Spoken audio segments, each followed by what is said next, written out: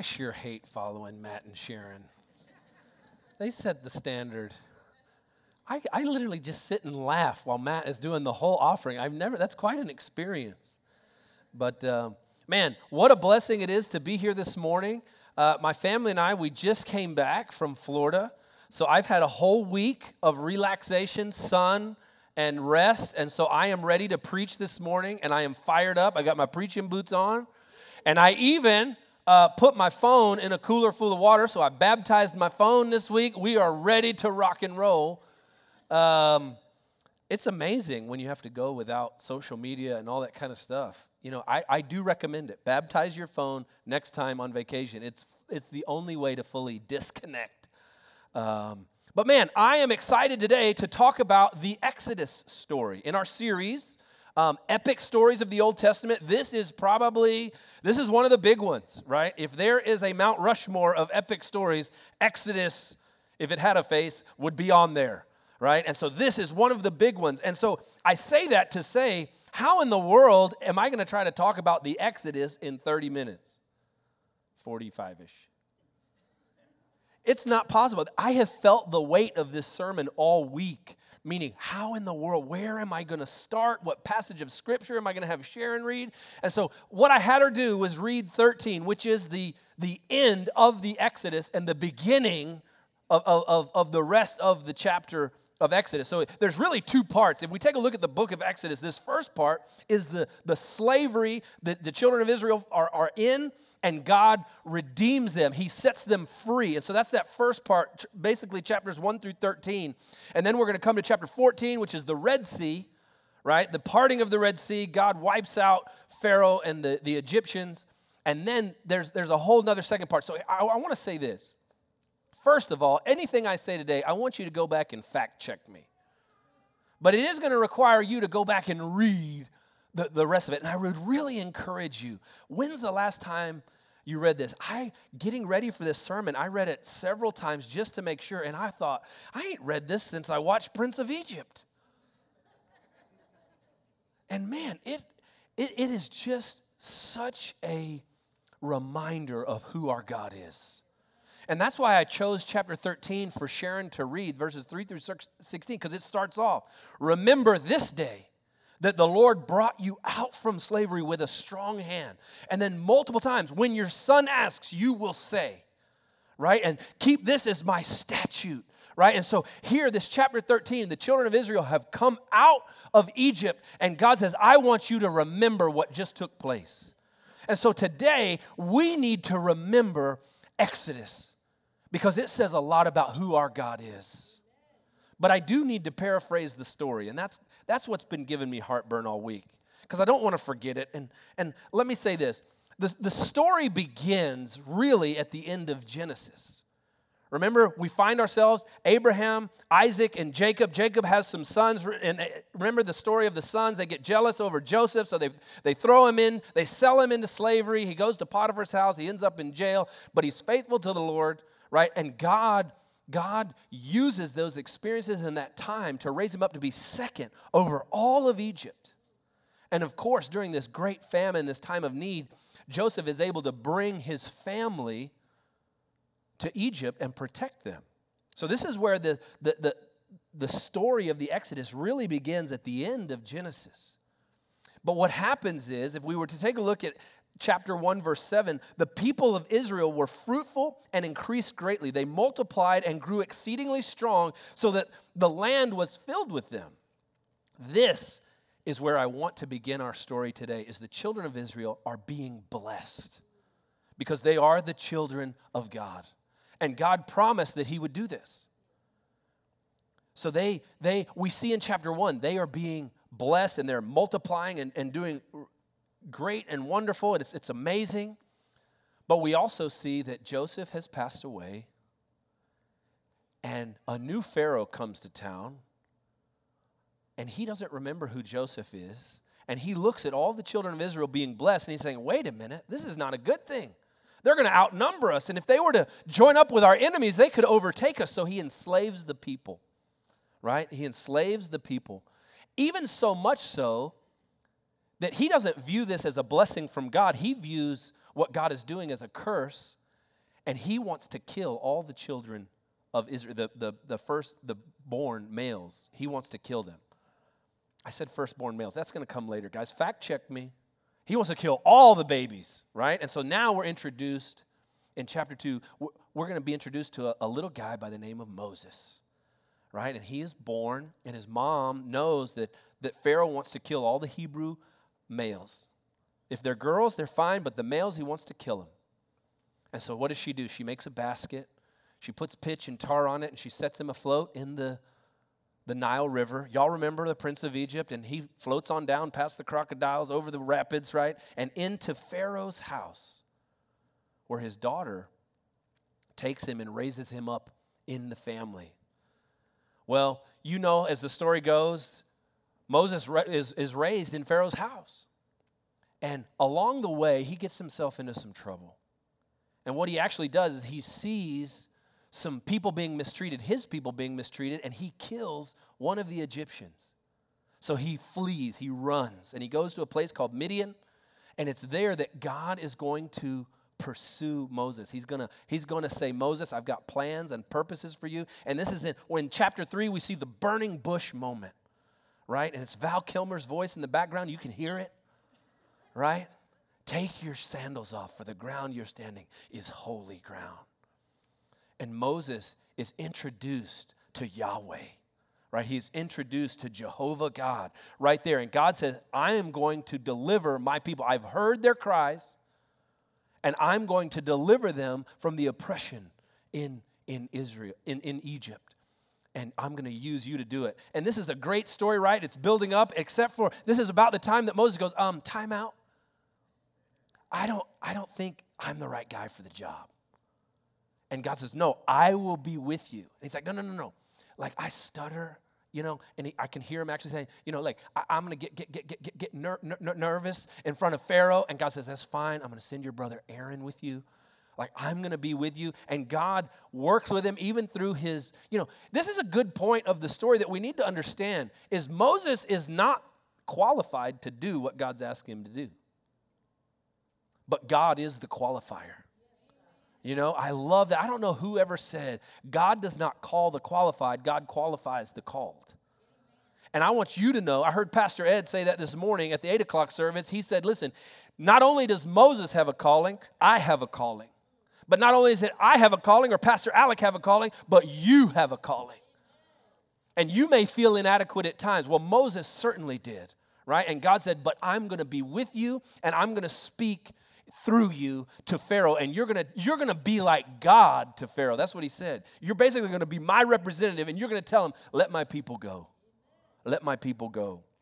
And Moses returns to Israel, and of course he speaks to the elders of Israel, and they believe, and they begin preparing for what God is about to do. They think, finally, God has heard us, and they're going to go. Except for one little problem. Pharaoh says what? Nah, this ain't good. In fact, he increases their workload. He said, I was giving y'all straw for your bricks, but now what you're going to do, you got to go get your own straw, but I want the same amount of bricks that you've always produced. He increases their workload. And of course, the children of Israel feel the burden of Pharaoh, and he is not going to be turned away. And we get to chapter 6 in Exodus, and God promises deliverance. God says, I will redeem you with an outstretched arm. I love that God, he was always watching. He was always listening. He heard their prayers. And he's saying, listen, it may seem impossible, but I am the God of the impossible. I will set you free. And of course, he sends Moses to do signs and wonders. And it first begins Moses is going to take the staff, right, and turn it into a snake. But Pharaoh's magicians and sorcerers and mediums, you know what they do? They can do the same trick. So Pharaoh says, nah, this ain't good. In fact, God says he hardens Pharaoh's heart. He hardens Pharaoh's heart. And I do want to deal with that a little bit later. Why would God do that? We're gonna touch on that. But God hardens Pharaoh's heart. So every time that Moses goes and pleads to let my people go, Pharaoh says no. And so what God does is he sends a series of plagues. There's 10 plagues, and the first one is he turns water into blood.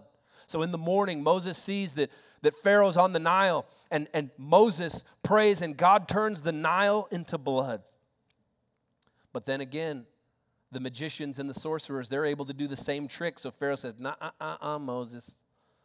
But finally, all the water in the Nile is blood. And finally, Pharaoh says, listen, just ask your God to take this away from me, and I'll let you go.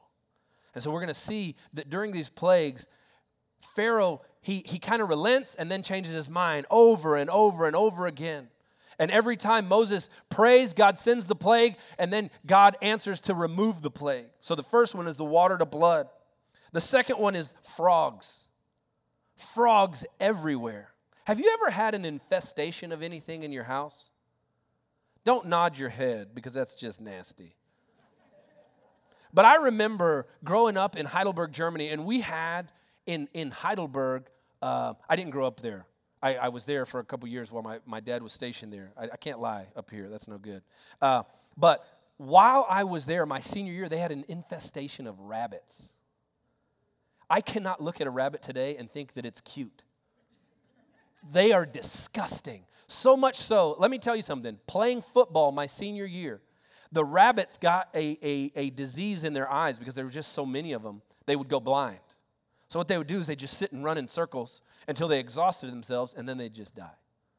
Well, so to play football, we had to take wheelbarrows and get the rabbits off of the field. Yeah, you're not going to look at a rabbit the same way either. It's disgusting. Well, that gives me somewhat of the rabbits were so bad that they would burrow under buildings, and buildings would literally collapse because the foundation would be just torn apart. Well, this gives us an understanding of when God sends frogs, it's not like one or two. You know, it's not some cute commercial with like a 6-year-old, got a frog in his back pocket. No, this is frogs everywhere. In your bed, in the shower, at home, at your workplace. There's frogs everywhere. And Pharaoh says, please, just ask God to take these away. I'll let you go, just the men, right? And so Pharaoh's going to try to negotiate, and he just wants only a part of what Moses is asking, and Moses says, no, everybody's got to go. The men, the women, the children, and the animals. Everybody's got to go. Then the third plague is gnats. Gnats, swarms of gnats. And I saw some commentaries. Some said this could be lice, be gnats.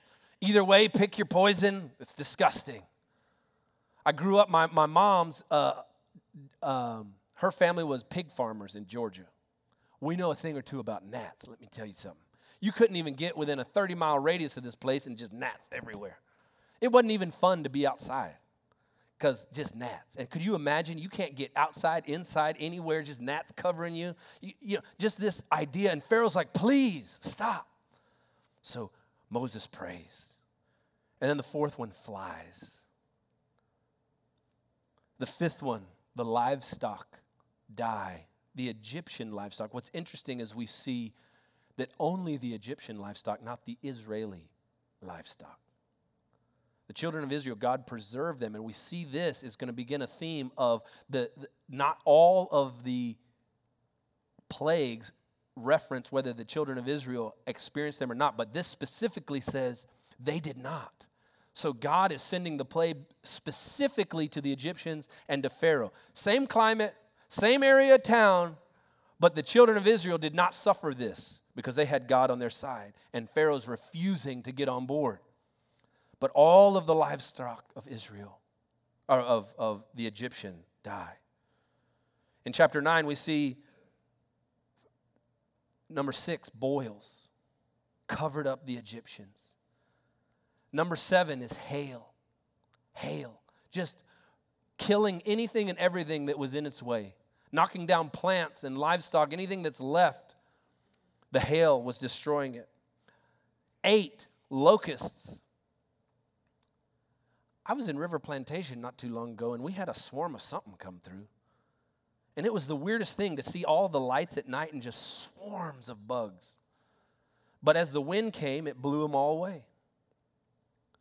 But it was weird to think that something on a scale that locusts could fill every part of your house, inside your car, your horse and buggy, whatever they had, right? God sends locusts, and of course, Pharaoh's pleading with Moses, please get your God to stop. I'll let y'all go. right? And then a strong wind comes. God takes away all the locusts into the Red Sea, and they die. But of course, Pharaoh hardens his heart, and he won't let them go. And then we get to plague number 9, the darkness. The darkness. And what's interesting is the Bible says this is a darkness you could feel. When I was reading that this week, I paused on that. A darkness you can feel. That's dark. Reminded me of like a 4-year-old trying to go to the bathroom, turn the light off, and running away from it, right? Like, somebody behind me. Like, you can feel that kind of darkness. It must have been a fear. It must have been just a tangible darkness, so dark that you couldn't light it up. And it's for days. And again, we have this theme playing itself out. Pharaoh says, please, I'll let you go. And of course, he doesn't when God relents. And then we get to chapter 11, and Moses tells him, listen, there's going to be a final plague, and it's going to be serious. It's going to be the firstborn. So we see the final plague threatened, and Pharaoh doesn't listen. So it brings us to chapter 12, which is the Passover. So Moses tells all the children of Israel, here's what you need to do. You need to grab a young goat or a lamb, either one, and it has to be without blemish. And here's what you need to do. You need to take the blood, and you need to put the blood on your doorposts and on your lintel. Because God is going to send a death angel. And this death angel is going to come and take the firstborn of every house. And the Bible tells us from Pharaoh down to the servant girl, the firstborn of everyone will die, except for the houses where the blood is on the doorposts. The death angel will pass over. So the children of Israel, they do that. And there's some specific instructions of what they need to do. They need to be ready to go. They've got to put on their belt, put on their satchels and their sandals. They've got to be ready to go. They're going to eat only what will fit for their family. And anything else they're going to burn. But they're going to put the blood, right? And they will rest easy as the death angel passes over. And this brings us to where we are when Sharon read chapter 13. Finally, Pharaoh says, just go. Just get out of here. Take the women, the children, the livestock, everything. Just get out of here. And God even put favor upon the Israelites, and he told them, go ask your Egyptian neighbors for gold and silver, and they're going to give it to you. And the Bible says that the Israelis plundered the Egyptians. This is the Exodus story. See, God heard their cries. God remembered his covenant with Abraham, Isaac, and Jacob. And he said, I hear you, I see you, and I will deliver you. And of course, if we were to keep going past 13, it brings us to chapter 14, which is the parting of the Red Sea. And God delivers them. They come up, and they've got Pharaoh. What does he do? Changes his mind. At least he's consistent in that. But he doesn't want that his workforce is going to leave, so he decides to load up the chariots and go get them. So Israel is faced with a daunting Red Sea in front of them, an impenetrable obstacle, and now Pharaoh bearing down on them behind them. And they tell Moses, hey, were there not enough graves in Egypt that you had to bring us out here to die? And of course, that amazing scene where Moses takes the staff and puts it in the water, and the water splits. And, I've heard people try to say, listen, it's really just a marshland and a strong wind would make it. Well, we have some problems with that because the deepest part of the Red Sea is like 9,500 feet. That's not a marshland. That's a deep body of water. And God split it, and the children of Israel walked through on dry ground. And you know how it goes is Pharaoh pursues them into the split Red Sea, and God allows the waters to come back, and the slave drivers, the oppression, the pain and the fear dies there. God has delivered the children of Israel. I would encourage you to watch The Prince of Egypt. It's amazing, and I would encourage you to read these. But where I really want to land the plane today is, well, what does that have to do with us? Isn't this just a story that we read? Isn't this just something? It's a bedtime story. It's a DreamWorks production that's pretty good. No, this has bearing on us. Because chapter 13 says, I want you to remember this. because this says something about who God is. You know, I was in third grade, the first time that I really, really remember needing Jesus because of sin. It's kind of a funny story looking back, but at the time for a third grader, it definitely was not. I had told my second grade teacher that I had a horse. I did not have a horse. I really wanted a horse. And I came up with this elaborate story of how my family surprised me with a horse for my birthday. And I don't remember what in my little third grade mind, I really played it on out. And she was a horse lady, so she would ask me questions, and I'm sure looking back that she's like, this kid ain't got no horse. But in my mind, it was going good. But we moved, and my dad was stationed in New Jersey at the time. And I remember being in my bed and feeling so convicted because I had lied about this horse. And my dad, as he would do every night, either my mom or dad, they'd come up. We could go to bed, and then we had like 30 minutes. We could read, but we couldn't play or anything like that. And I was there, and this particular night, I was so burdened. I was so burdened because I knew I had lied, and I felt guilty about it. And so my dad comes in, and he sees my eyes filled with tears. He says, what's wrong? I told my second grade teacher that I had a horse, and I didn't have a horse, and I laid out the whole thing. And I remember my dad having kind of a little smile on his face. And he said, you know what we need to do? We need to ask God to forgive you. And I remember that day like it was yesterday, the forgiveness that I felt of just asking Jesus to wash me clean of the lie and the brokenness that I'd told. And I'll be honest with you, I do not forget that, because it has served me well over and over again. If I find myself, now I'm not a third grader anymore, but I've often found myself at a spot where I've done something that I need to ask God for forgiveness. And the same freedom I felt as a third grader, I can feel today, because Jesus, if I pray and ask, He is faithful to forgive me. And there's something about remembering that.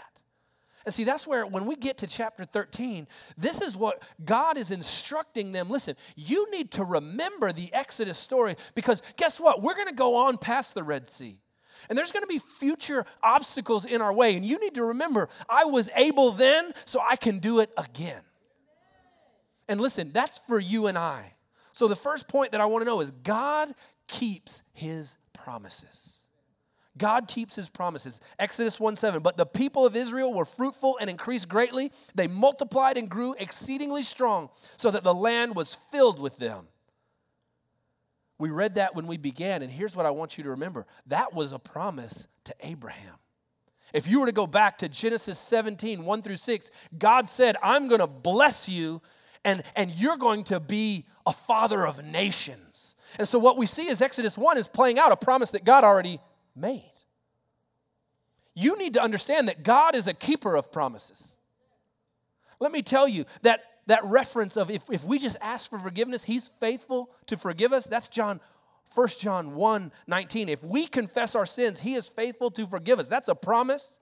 And I want you, if you don't hear anything else today, I don't care what you've did, where you've been, or how bad you think you are, if you will ask for forgiveness, the promise is He is faithful to forgive you. But you know, there are tons of times in the Bible. They say 365. I don't really think so, but there's like 300 plus references of do not fear in the Bible. I am with you. That's a promise. I don't care if it's a job interview. Do not fear. I am with you. I don't care if you're walking through a broken marriage right now and you're just trying to hold it all together. Do not fear. I am with you. I don't know if your bank account's got more red in it than, well, just more red than black, maybe. Do not fear, I am with you. These are promises that we can hold on to. He loves you. In fact, Jesus said, God loves me, I love you. I'm destroying that reference. It's the John 15. But you get it. He loves you. He loves you. And this is a promise that God has loved you from before. Even if I was to take a look at Psalm 139, is that He formed you. Your inward parts, He formed you. This is the kind of God that's crazy about you. He's got a plan to prosper you, a plan to bless you. These are promises that God has for you. The children of Israel, what they needed to remember was that God is a keeper of promises. What we need to understand is God is a keeper of promises. I do want to challenge you, get in the Word and make sure you know what the promises are for you. Now, I will tell you, sometimes the promises are made to the children of Israel. Sometimes we can apply those to the church. But there's a lot of promises that are made specifically to you. And we need to make sure that we understand that God is for us and that He fights for us, and these are promises. You know, B and I, early on with Jonah, we wanted to make sure that, you know how kids, when you go to Target or the Red store, they get a toy like early on, right? They go straight to the Legos or anything else, right? And so they've got a toy. Well, it's easy to say, I want to enjoy my shopping experience. Just throw the toy in the basket. We'll get it, right? And then when you get up to the register, you just set it along the side. Has anybody, you're laughing. I can see it because you've all done it. But B and I, we realized we were doing that, and we knew other people that were doing that. And we decided with specifically Jonah and David, we were not going to do that. Because, you know, our Heavenly Father, He is a keeper of promises. When He says He's going to do something, He's going to do it. And so as a matter of integrity, this is a silly practice that we do. If the kids ask for a toy and we tell them no right then and there. It's amazing. The first time they do act like they got shot by a sniper right there in the Target aisle. You know, it's like, but eventually it's amazing that they hear the word no.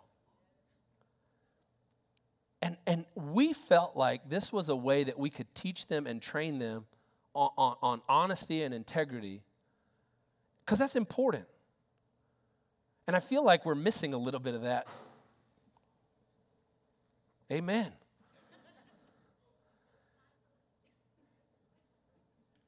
So we need to understand that God is that way.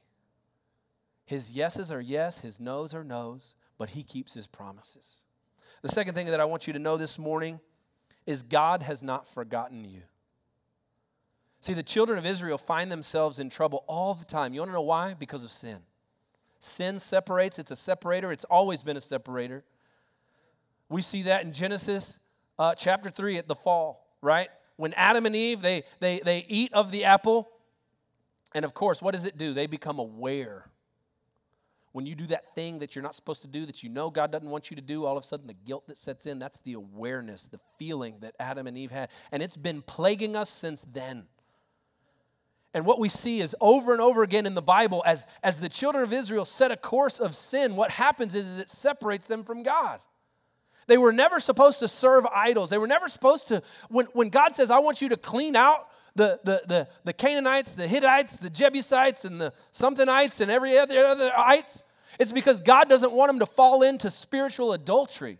And they do over and over and over again. And every time, right? And so when we see that they're under bondage, when God allows the Babylonians or the Assyrians or even Pharaoh, it's because the children of Israel, they have forgotten God, but God has not forgotten them.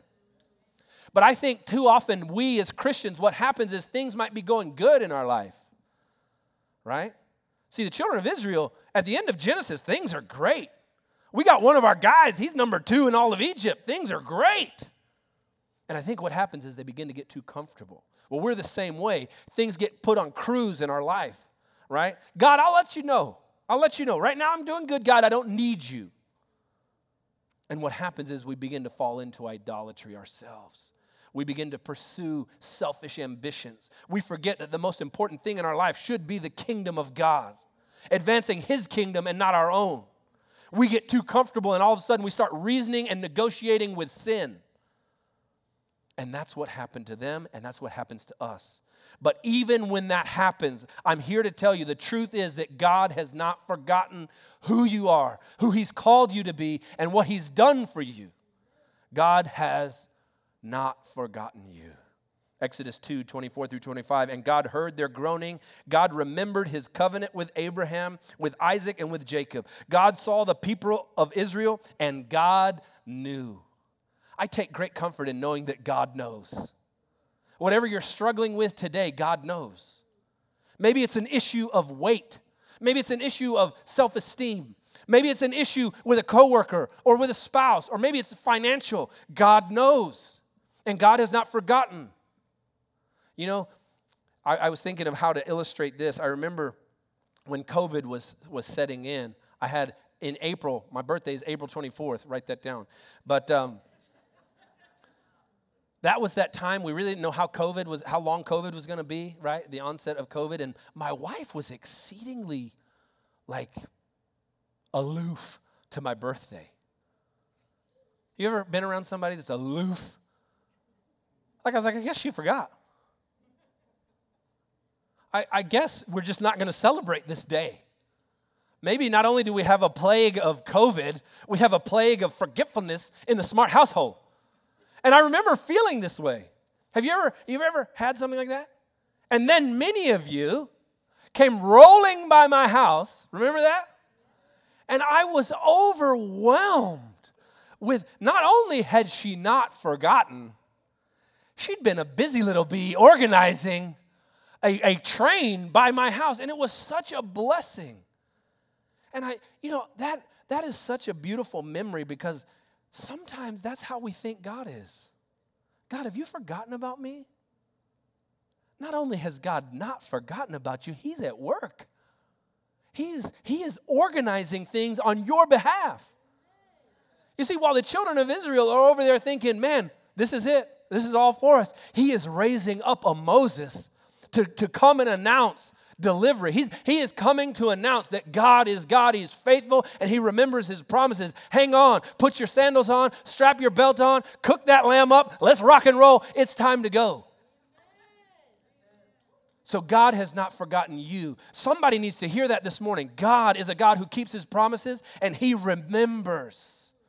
I don't care how long. 400 years was how long they were. How long have you been in it? The woman with the issue of blood, how long was she in it? Our timing is not His timing, but I promise you this, He has not forgotten. He is able. The second thing is God reveals His identity. I said second thing, that's the third thing. Pay attention, please. Exodus 6, 2-3, God spoke to Moses and said to him, I am the Lord. What's interesting here, listen to this. I appeared to Abraham, to Isaac, and to Jacob as God Almighty, but by my name, the Lord, I did not make myself known to them. Brock, I don't know that I have ever noticed that before. He's about to take that relationship to a new level. He says, listen, Abraham, he's a cool dude. Isaac, yeah, I was there for that, on that hill with the lamb stuck. Even Jacob, I was there. I saw it. But listen, Moses, what I'm about to do, I'm going to do in you and through you, but I'm going to bring you into a relationship with me that they did not have access to. I'm going to introduce myself. I'm going to show you my identity.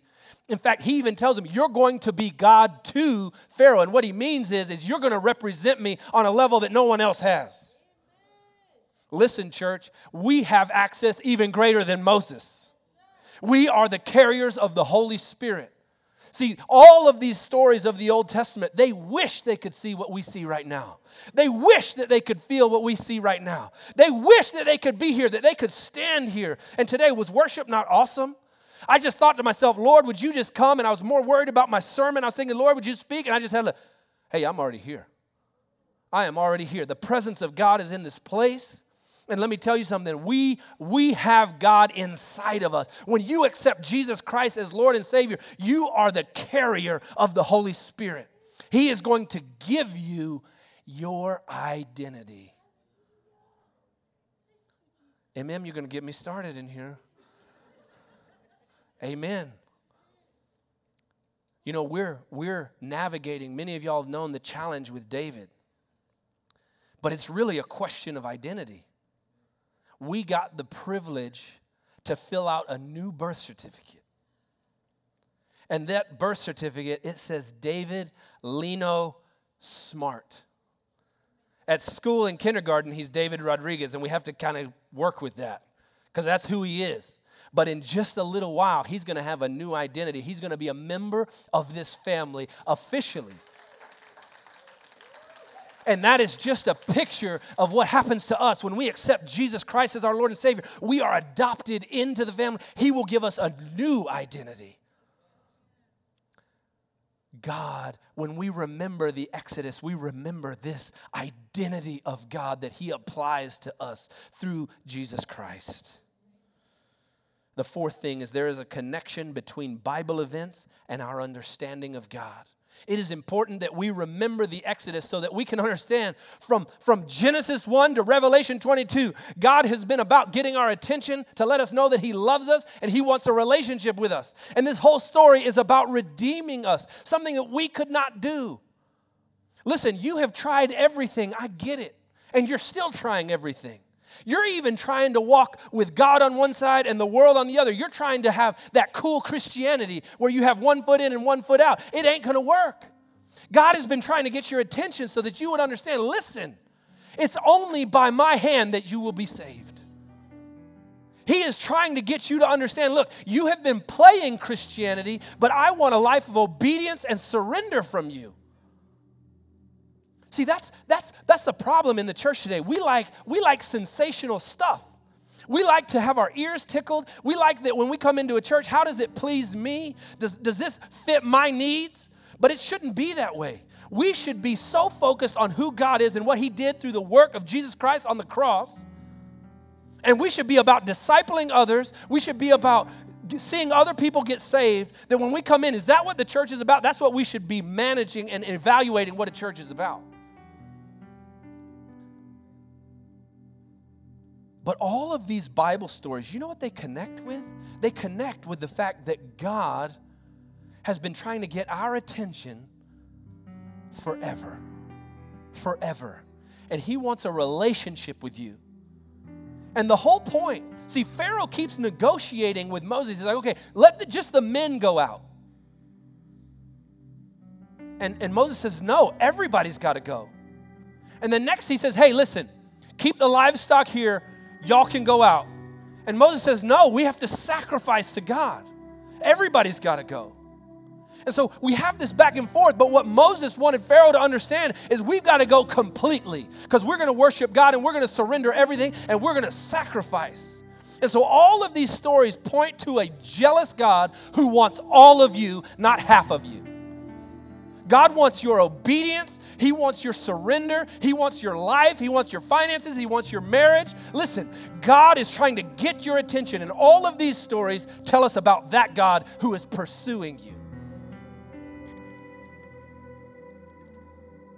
Number 5 is this.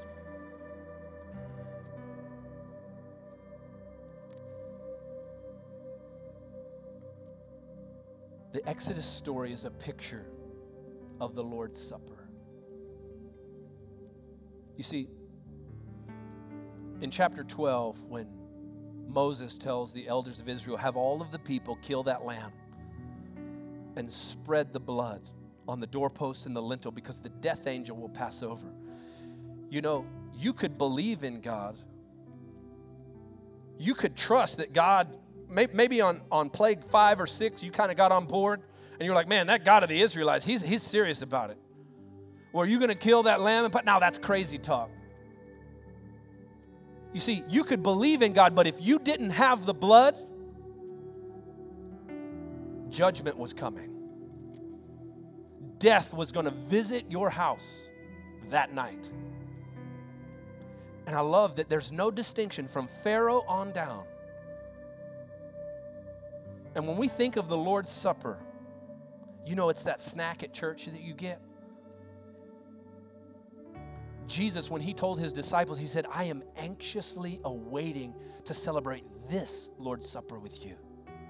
Because that's the night when He knew that He was stepping into the position of being the Passover lamb. Exodus 12:7. Then shall they take some of the blood and put it on the 2 doorposts and the lintel of the houses in which they eat it. Exodus 12, verse 12. For I will pass through the land of Egypt that night, and I will strike all the firstborn in the land of Egypt, both man and beast, and on all the gods of Egypt I will execute judgment. Without the blood, every one of us is subject to that same punishment. the blood. He says, I will execute those judgments. I am the Lord. Verse 13, the blood shall be a sign for you on the houses where you are. And when I see the blood, I will pass over, and no plague will befall you, and it will not destroy you when I strike the land of Egypt. You see, when God sees the blood, he passes over. Jesus on the cross, he was our Passover lamb. In fact, that's the last point that I want to make is when we remember the Exodus, what we remember is Jesus Christ and what he did on the cross. Exodus 6:6, I am the Lord, and I will bring you out from under the burdens of the Egyptians, and I will deliver you from slavery to them, and I will redeem you with an outstretched arm and with great acts of judgment. You cannot read that and not think of the cross. I will redeem you with outstretched arms. This was a picture of what was going to come. He redeemed us on the cross with outstretched arms. He took our slavery. He took our burden, and he paid the ultimate price. He is the one that delivered us. So when we remember the Exodus, this is what we're remembering. That God is able. God remembers. He keeps his promises. All of these stories work to show us who God is and how much he loves us.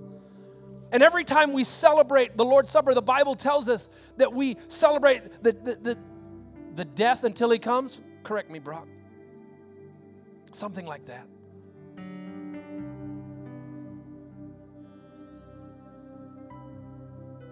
But it's all about Jesus. And that's where I really just want to land the plane this morning. God wants your life. He wants you to surrender that to him. Not halfway, not partially, but fully. And I'm going to ask the prayer partners to come on up because I want to give you a chance to respond to that. If there's something in your life right now that you know has not been surrendered, I want you to ask God to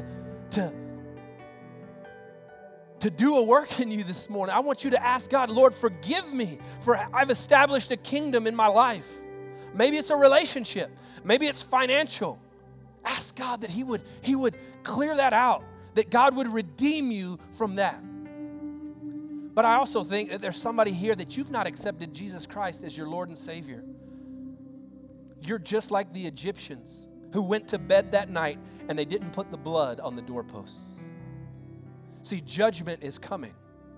We don't like to talk about that a lot in church, but the truth is, what Pharaoh experienced the next morning is what many people will experience.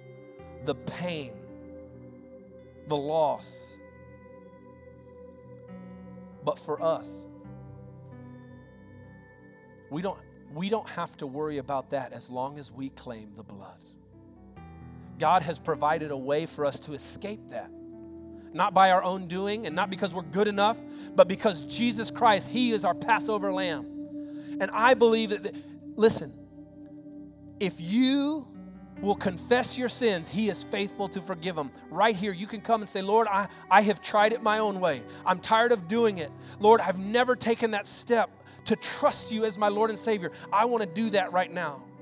So when I pray, if you've got something you need to come up here for prayer, come up here. If you want to come up and pray for salvation, come up here. Now's our chance to respond as we remember the Exodus this morning. Amen? Amen. Will you stand to your feet? We hope you were encouraged and challenged by what you heard today. If you'd like more information about Champion Forest Baptist Church, our service times, or how you can get connected, visit us at championforest.org. Thanks so much. Have a great day, and God bless.